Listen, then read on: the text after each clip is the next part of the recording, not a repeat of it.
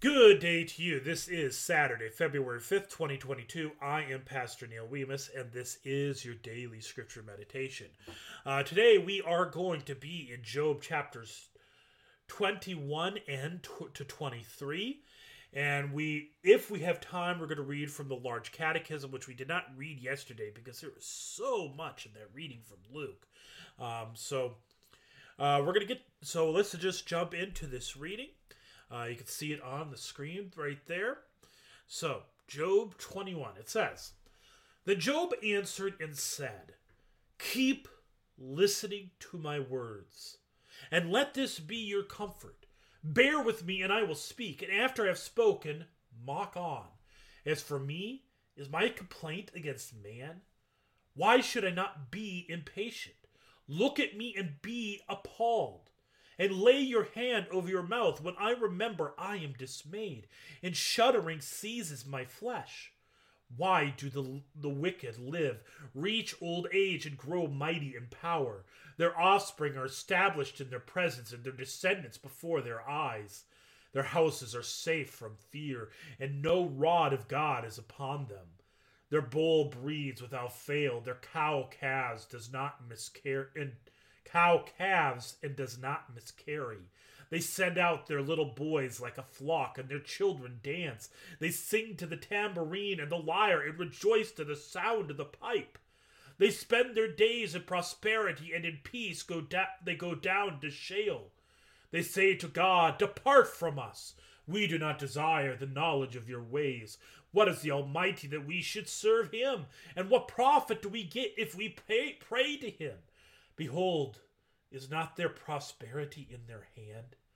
The counsel of the wicked is far from me. How often is it that the lamp of the wicked is put out, that their calamity comes upon them, that God distributes pains in his anger, that they are like straw before the wind and like chaff that the storm carries away. You say God stores up their iniquity for their children. Let him pay it out to them that they may know it. Let their own eyes see their destruction, and let them drink of the wrath of the Almighty. For what do they care for their houses after them, when the number of their mouths is cut off? Will any teach God knowledge, seeing that he judges those who are on high? One dies in his full vigor, being wholly at ease and secure. His pails full of milk, and the marrow of his bones moist. Another dies in bitterness of soul, never having tasted of prosperity. They lie down alike in the dust, and the worms cover them. Behold, I know your thoughts and your schemes to wrong me. For you say, Where is the house of the prince? Where is the tent in which the wicked live? Have you not asked those who travel the roads? And do you not accept their testimony? That the evil man is spared in the day of calamity, that he is rescued in the day of wrath? Who declares his way to his face, and who repays him for what he has done? When he is carried to the grave, watch is kept over his tomb. The clods of the valley are sweet to him. All mankind follows after him, and those who go before him are innumerable. How then will you comfort me with empty nothings? There is nothing left of your answers but falsehood. I want to kind of pause for a moment. So, if you remember in the last time we read, the friends of Job were trying to make what's known as the theology of glory route. That the reason why Job is experiencing what he's experiencing, what he's suffering, they argue it's because Job was a sinner. He has to admit to his iniquity. But of course, we know that's not why it's all happening. If you've read through Job, you know that's not the reason. But that's what Job's friend is telling him. And Job's response is that the wicked experience pleasure. They experience joy. Those who rebel against God, hate God, want nothing to do with him, are experiencing luxury and parties and tambourine and lyre and all, etc., etc. See, that's the thing. That's the theology of glory is disproved by that. That's what Job is highlighting, is that the wicked have joyous days while those who are faithful suffer. So the wisdom of Job's friend is not so wise as he thinks. Then Eliphaz, chapter 22, verse 1. Then Eliphaz the Temanite answered and said, "Can a man be profitable to God? Surely he who is wise is profitable to himself. Is it any pleasure to the Almighty if you are in the right? Or is it gain to him if you make your ways blameless? Is it for your fear of him that he reproves you and enters into judgment with you? Is not your evil abundant? There is no end to your iniquities, for you have exacted pledges of your brothers for nothing, and stripped the naked of their clothing. You have given no water to the weary to drink, and you have withheld bread from the hungry. The man with power possessed the land, and the favored man lived in it. You have sent widows away empty, and the arms of the fatherless were crushed. Therefore snares are all around you, sudden terror overwhelms you, or darkness, so that you cannot see, and a flood of water covers you. Is not God high in the heavens? See the highest stars, how lofty they are. But you say, what does God know? Can he judge through the deep darkness? Thick clouds veil him so that he does not see, and he walks in the vault of heaven. Will you keep to the old way that wicked men have trod? They were snatched away before their time. Their foundation was washed away. They said to God, depart from us. And what can the Almighty do to us? Yet he filled their houses with good things, but the counsel of the wicked is far from me. The righteous see it and are glad. The innocent one mocks at them, saying, surely our adversaries are cut off, and what they left the fire has consumed. Agree with God and be at peace. Thereby good will come to you. Receive instruction from his mouth, and lay up his words in your heart. If you return to the Almighty, you will be built up. If you remove injustice far from your tents, if you lay gold in the dust and gold of Ophir among the stones of the torn bed, then the Almighty will be your gold and your precious silver. For then you will delight yourself in the Almighty and lift up your face to God. You will make your prayer to him, and he will hear you. And you will pay your vows. You will decide on a matter, and it will be established for you. And light will shine on your ways. For when they are humbled, you say it is because of pride. But he saves the lowly. He delivers even the one who is not innocent, who will be delivered through the cleanness of your hands. Chapter 23, verse 1. Then Job answered and said, today also my complaint is bitter. My hand is heavy on account of my groaning. Oh, that I knew where I might find him, that I might come even to his seat. I would lay my case before him and fill my mouth with arguments. I would know what he would answer me, and understand what he would say to me. Would he contend with me in the greatness of his power? No, he would pay attention to me. There an upright man could argue with him, and I would be acquitted forever by my judge. Behold, I go forward, but he is not there, and backward, but I do not perceive him.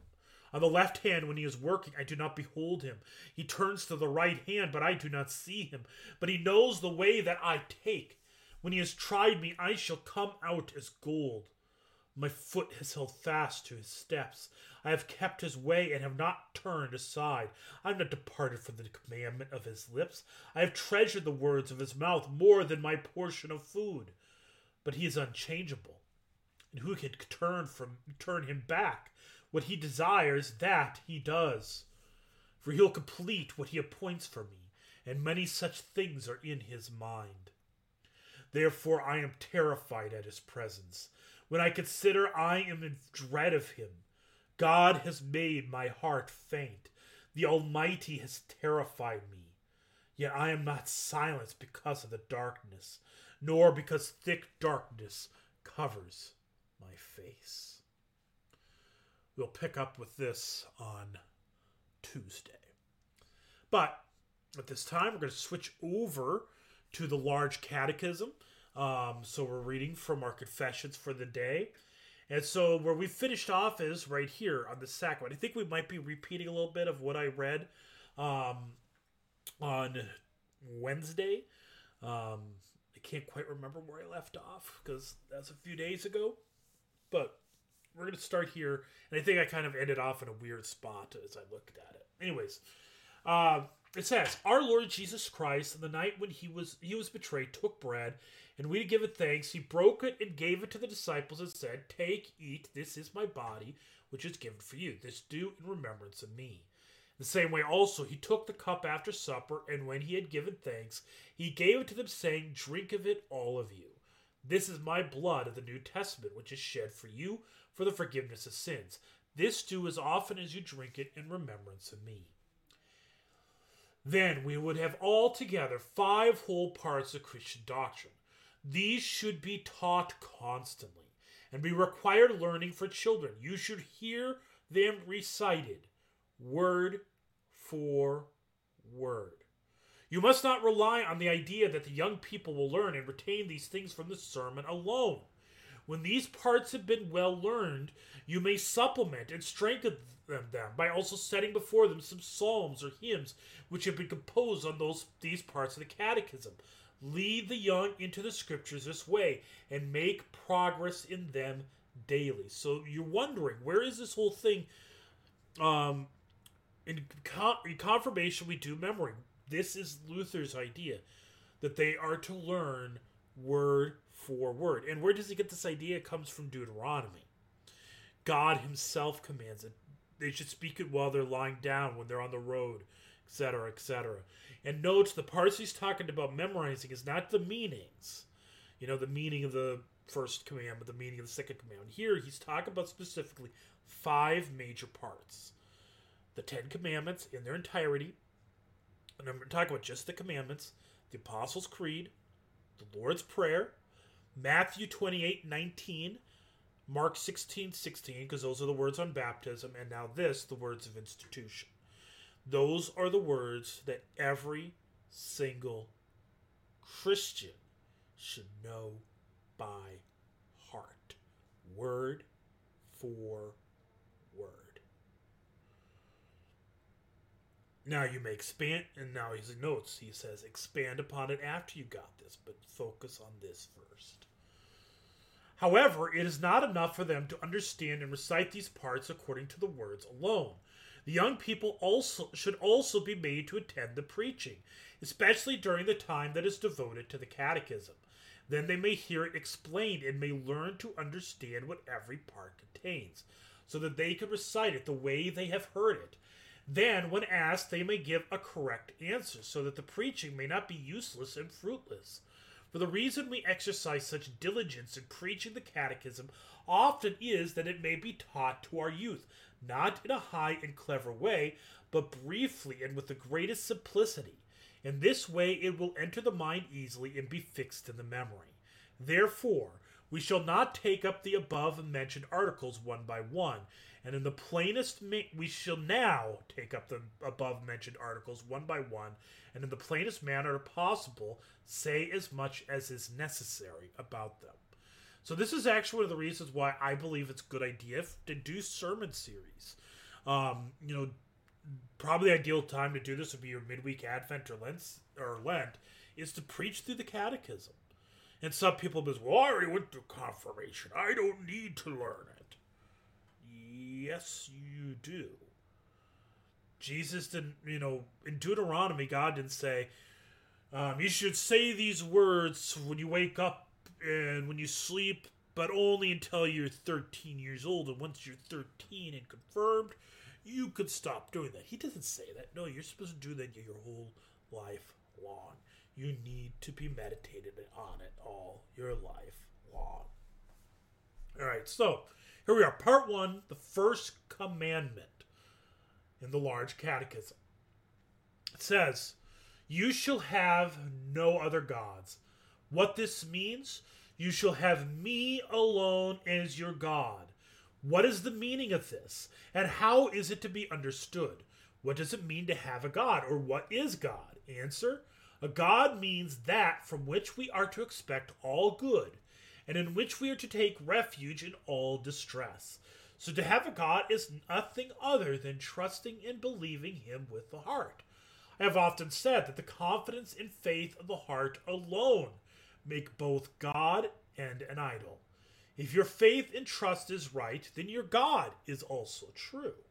On the other hand, if your trust is false and wrong, then you do not have the true God.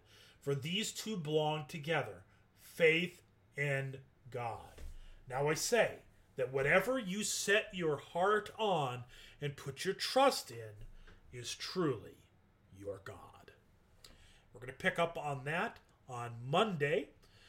So let us end with prayer. Lord God, make sure that our hearts and minds are set on you as God alone.